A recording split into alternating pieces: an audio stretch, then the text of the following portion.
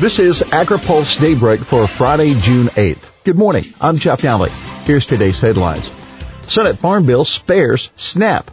The approach raises stakes for the House-Senate talks. And pork exports boom despite tariffs. The Senate Farm Bill sharpens difference with the House. The most important thing to know about the bipartisan farm bill developed by leaders of the Senate Agriculture Committee is how much it doesn't change. But that means we're going to see some differences that will have to be worked out with House negotiators in the months ahead. The draft bill text is expected to be released at some point today. Release of the draft was held up yesterday while committee leaders tried to deal with some last-minute scoring issues. But we already know there are some important differences with the House bill, and that's based on interviews with sources familiar with what's in the measure. SNAP. The Senate bill makes no changes to food stamp work requirements or to income eligibility limits. The House makes major changes to both.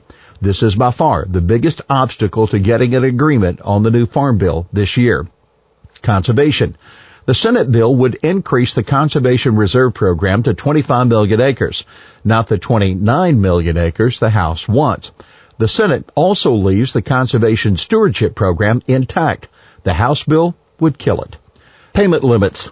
The Senate bill would tighten farm program eligibility by reducing the adjusted gross income limit from $900,000 to $700,000. The bill could go even farther on payment rules if Senator Chuck Grassley of Iowa persuades the committee to adopt an amendment restricting the number of payment recipients a farm can have. Senate Agriculture Chairman Pat Roberts, who briefed GOP committee members on the draft bill yesterday morning, said that anxiety about U.S. trade policy makes it critical to enact a new farm bill that provides farmers with predictability amid uncertainty. Farm bill future likely hinges on SNAP. The lack of SNAP reform in the Senate bill can only make it harder to get a deal with the House on a final bill, assuming Republicans will continue to insist on tightening work requirements for food stamp recipients, as House Agriculture Chairman Mike Conaway says he will do. The ranking Democrat of the House Agriculture Committee, Collin Peterson, says Senate negotiators won't go along with the SNAP reforms Conaway wants. On the other hand, Peterson doesn't see how Conaway can agree to a final farm bill that doesn't include some SNAP reforms. Peterson asked rhetorically, how does he save face after he's gone through all of this? Still not clear when Conaway will get his farm bill out of the House.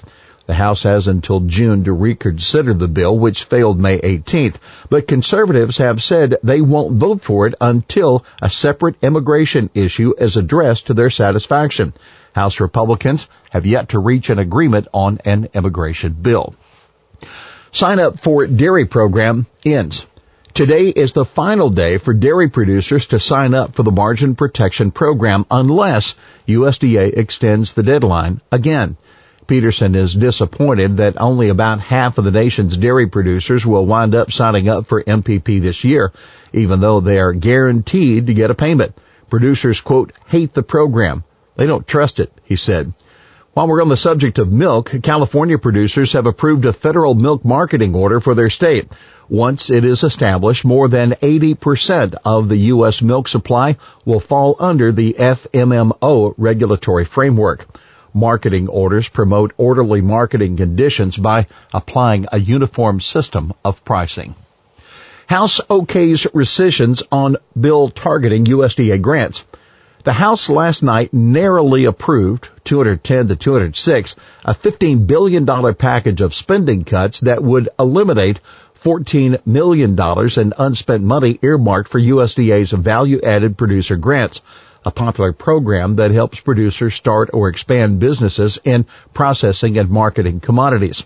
The rescissions package is a priority for the White House, but the measure faces an uncertain future in the Senate, where it faces resistance from Republicans.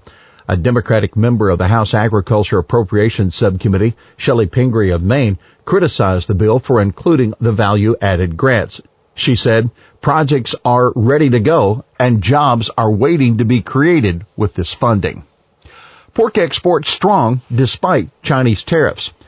Pork exports are soaring this year and shipments remain strong to China despite the 25% tariff put in place by the Chinese on April 2nd in retaliation for U.S. steel and aluminum tariffs. U.S. Meat Export Federation says the U.S. exported $2.3 billion worth of pork from January through April.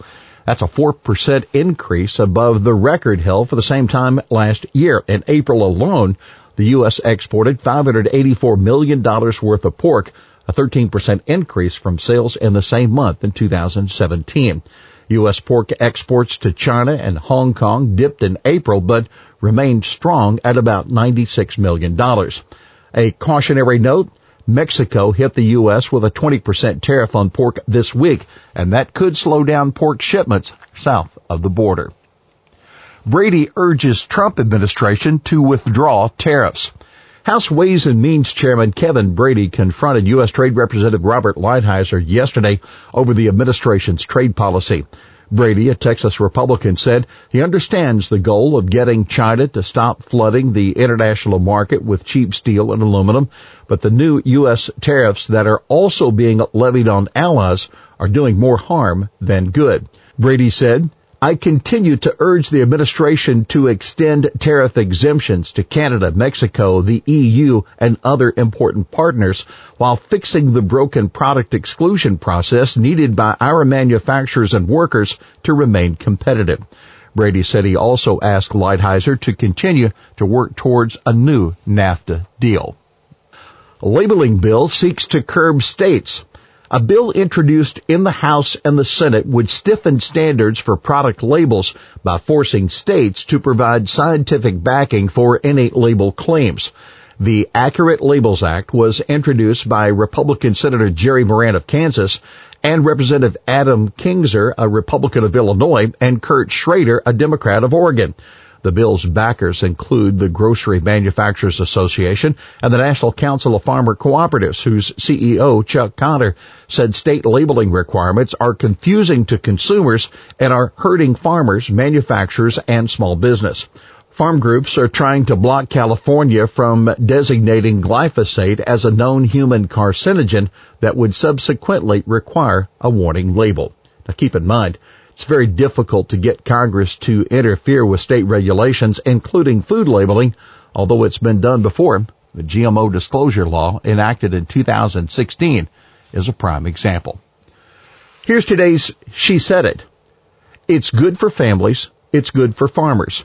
It strengthens the farm safety net and gives more certainty, which is really important. That's the ranking Democrat of the Senate Agriculture Committee, Debbie Stabenow, on her committee's farm bill. Well, that's Daybreak for this Friday, June 8th.